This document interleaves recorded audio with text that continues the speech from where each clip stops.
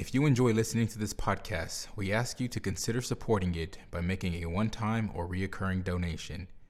Visit Mayflower's website at www.mayflowerucc.org and click on the Donate tab in the menu.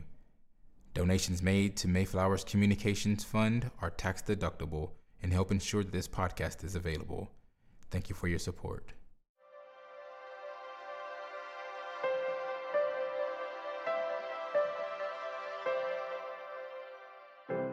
The sermon you are about to hear was preached at Mayflower Congregational UCC Church in Oklahoma City by the Reverend Dr. Lori Walke, senior minister at one of America's premier liberal Protestant pulpits. At Mayflower, we are an open and affirming peace and justice church, where we believe religion should be biblically responsible, intellectually honest, emotionally satisfying, and socially significant. We go now to the pulpit of Mayflower Congregational UCC Church of Oklahoma City and to the preaching and teaching of Reverend Dr. Lori Walke. Let us bow our heads together. The psalmist seems rather aggressive, Holy One, and it's not just because it's too early to have had enough coffee. Make a joyful noise to the Lord, all the earth, break forth into joyous song and sing praises. And with trumpets and the sound of the horn, make a joyful noise, they urge us. Trumpets and horns. Some of us can barely get sound out of our fourth grader's recorder. Clearly, the psalmist wasn't wrapping up the end of the school year or the legislative session. Frankly, we're going to have to dig deep, really deep, to find anything to be grateful for in this particular season.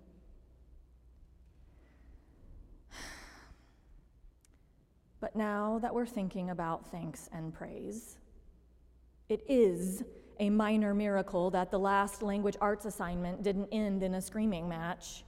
There may have even been some laughing. And we did get Ida's law passed, finally. We had lunch outside, no masks, with friends we've had to be apart from for too long. And we saw the first lightning bug of summer just last night. The psalmist must have known how it works. The more good we look for in our lives, the more we find. Thanks and praise indeed. Great is thy faithfulness, Holy One.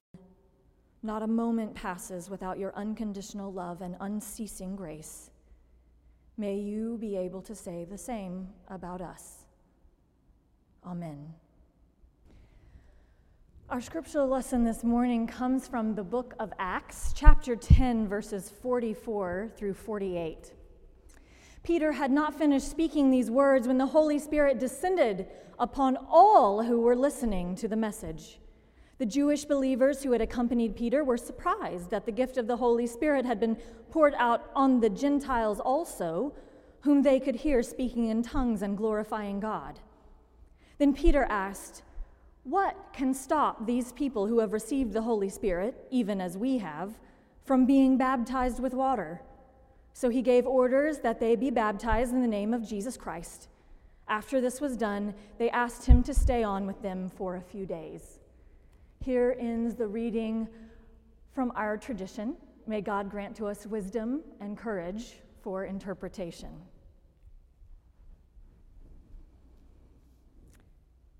If ever there was a yay church scripture reading, this is it.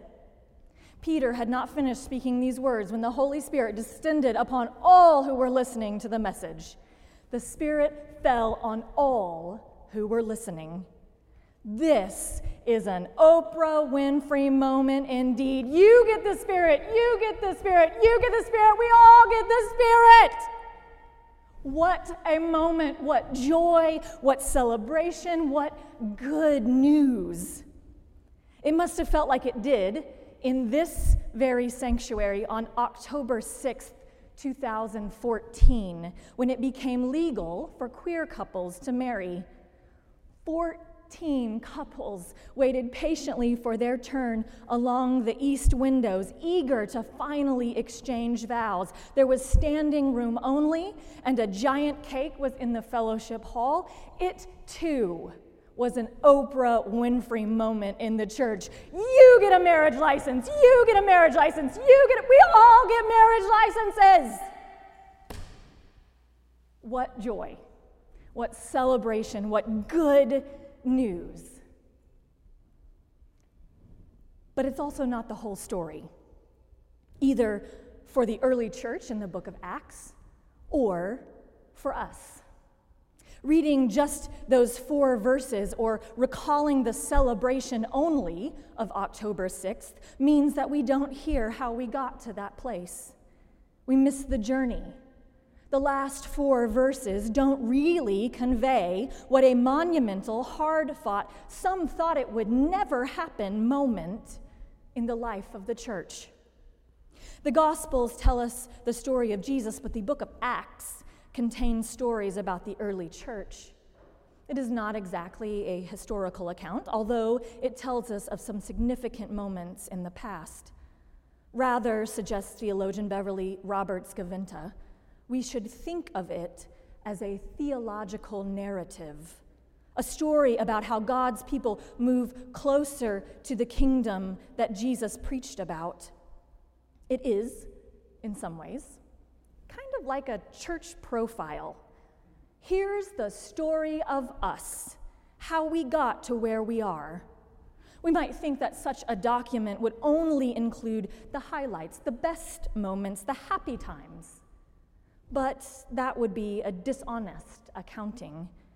Luke, who scholars believe authored Acts, knew how important telling the whole story, warts and all, would be, so he didn't leave out the hard parts. He knew that how we tell the story of us matters. And for much of the book of Acts, the topic is about inclusion. Who is included? Do Gentiles get in, or just the circumcised? If we only read the 4 verses suggested to us, we might think that the church has always been open to everyone. But Luke knew that if you read the history of something and it only makes you proud and happy, you're probably not reading history.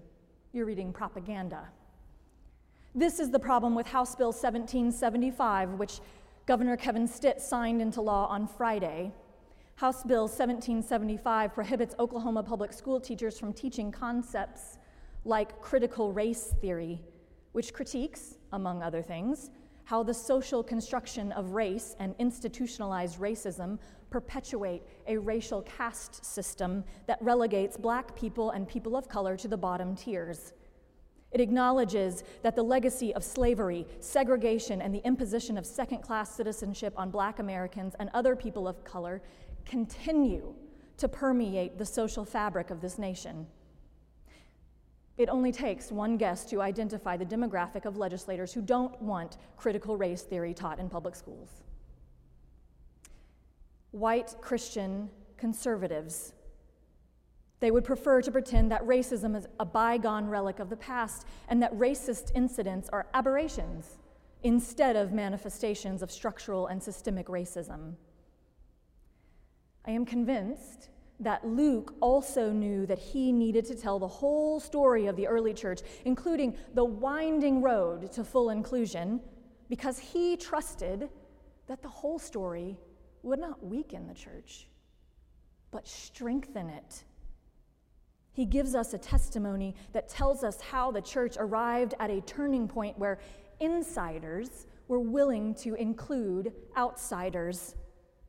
The story really starts in the first verse of chapter 10 when we are introduced to Cornelius, a Gentile Roman army officer. Luke describes him as a devout man who feared God, but not part of the faith community of Acts. Cornelius had a strange dream in which an angel instructs him to seek out Peter, which wasn't exactly socially or politically acceptable at this time. Gentile Roman army officers didn't mix with Jewish Jesus followers. But Cornelius listened to the Spirit and took the risk. he sent 3 members of his household to invite Peter to dinner. While they are on their way, God is at work on Peter and his attitude towards outsiders, which is, at that point, a little less than Jesus-y. Peter also has a dream, and in this dream, he saw the heaven opened and something like a large sheet coming down, being lowered to the ground by its 4 corners. In it were all kinds of 4-footed creatures and reptiles and birds of the air. Then he heard a voice saying, "Get up, Peter, kill and eat." But Peter said, "By no means, Lord, for I have never eaten anything that is profane or unclean." To be clear, Peter is telling God how to be holy and faithful, and he does this with no sense of irony. Peter's life of faith up to this point had been defined by careful definitions of clean and unclean, rule following and separation. So God becomes even more direct at this point. As the text says, the voice said to him again a second time, "What God has made clean, you must not call profane." One might think that such direct communication would cause an immediate attitude adjustment in Peter. But let's not act like we are able to let go of our own embedded theology any easier. 3 separate times the sheet was lowered and its contents offered to Peter. 3 different times. God has to work really hard to convince Peter to choose love over the law.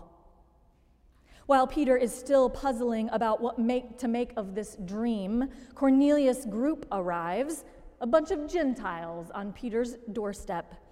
They invite him to go to Cornelius' house. This is an unprecedented meeting. It is at this point, though, that it becomes clear that Peter's dream has renegotiated his ethnic sensibilities. Scholar Eric Barreto writes, "As a constructed social reality, ethnicity is a projection of our own anxieties and hopes, an exclusive impulse to identify who we are, but also an exclusive effort to distinguish between us and them." Indeed, after Peter accepts their invitation to go meet with Cornelius, he reminds the entire household that you yourselves know that it is unlawful for a Jew to associate with or to visit a Gentile. But God has shown me that I should not call anyone profane or unclean. This is how we get to that moment when we bang the drums and shout from the rooftop that the Spirit has fallen on everyone. Everyone is in. There's no tiered system with God. Or as Peter proclaims, "I truly understand God shows no partiality." Yeah, it took longer than 4 verses to get there, but they did. Indeed, the story of how this congregation got to celebrate marriage equality at this church begins long before October 6, 2014. We might go back to 1972, when the United Church of Christ became the first denomination to ordain an openly gay man, the Reverend William R. Johnson. Then in 1977, the UCC's General Synod approved a resolution titled "Deploring the Violation of Civil Rights of Gay and Bisexual Persons." 5 years later, in 1982, the Reverend Ann Holmes became the first openly lesbian minister ordained in the UCC.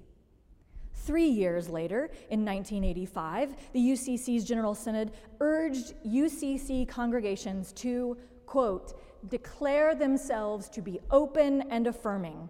And it was one of the earliest programs where member congregations could signal their affirmation of the queer community. And the Open and Affirming Coalition began working to fund, manage, and grow the Open and Affirming movement. By 1987, there were 15 Open and Affirming congregations in the UCC, 15. Mayflower would join these ranks in 2001, when the congregation voted unanimously to adopt a document called A Covenant of Openness and Affirmation, which hangs today in our main hallway. In 2003, the UCC's General Synod voted for a resolution titled Affirming the Participation and Ministry of Transgender People within the United Church of Christ and Supporting Their Civil and Human Rights, followed 2 years later by a resolution affirming equal marriage rights for all. Between 2001, when Mayflower officially became open and affirming, and 2014, when we hosted wedding after wedding after wedding after wedding after wedding, this congregation did the work by holding unions and blessings for queer beloveds. We advocated for equal rights. We went on the record. We showed up. And the Spirit did too. This was the work that set up the call from Freedom Oklahoma, our state's queer rights advocacy organization, to ask if Mayflower would hold those weddings. If not for the work of the wider denomination, if not for the work of this particular congregation, if not for the mysterious movement of the Spirit, who knows how much longer those beloved couples would have had to wait? Knowing this entire narrative is important for us, church. The telling of the story of us fully and honesty, the twists and turns, the visions and dreams and stirring of the Spirit that shifted perspectives, the resolutions that were embodied by individuals and by congregations, the legislation that had to be fought against and fought for, the hearts and minds that wouldn't give up until all were included. That's what it took, a lot longer than 4 verses. Of course, we wish it would have taken less time, but progress is rarely linear, and things are not made right just because God waves a magic wand. Progress is made by the change and growth of the people of God, by being curious and open to new teachings, by taking risks prompted by the Spirit, which we trust is both a given and a mystery.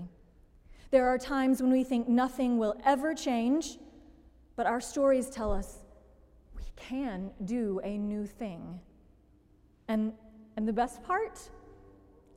Even then, the story isn't over.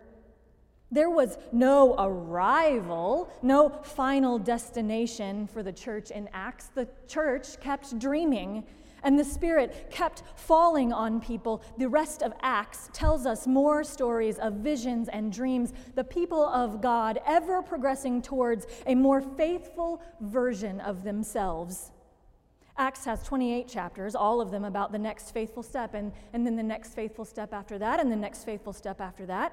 And even after the book of Acts closes, there's still more. It's why we're meeting this morning, because the Spirit just isn't done yet. So what's next for us, Mayflower? Like the early church, this congregation has not arrived. We are still progressing. This is part of the reason we claim to be progressive Christians. But what are we progressing towards? I mean, yes, in a general sense, we are working on learning to live in deeply loving ways as individuals and as a community.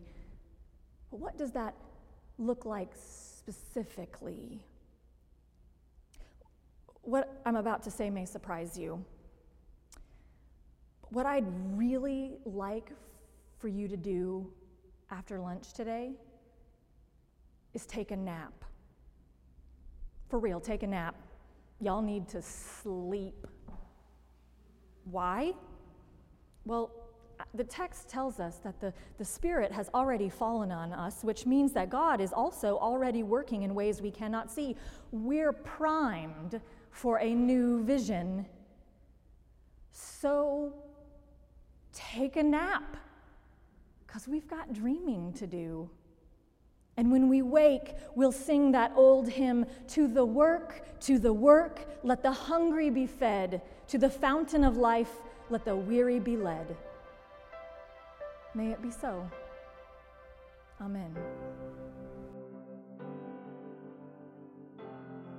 You've been listening to the preaching and teaching of Reverend Dr. Lori Walke, Senior Minister at Mayflower Congregational UCC Church in Oklahoma City.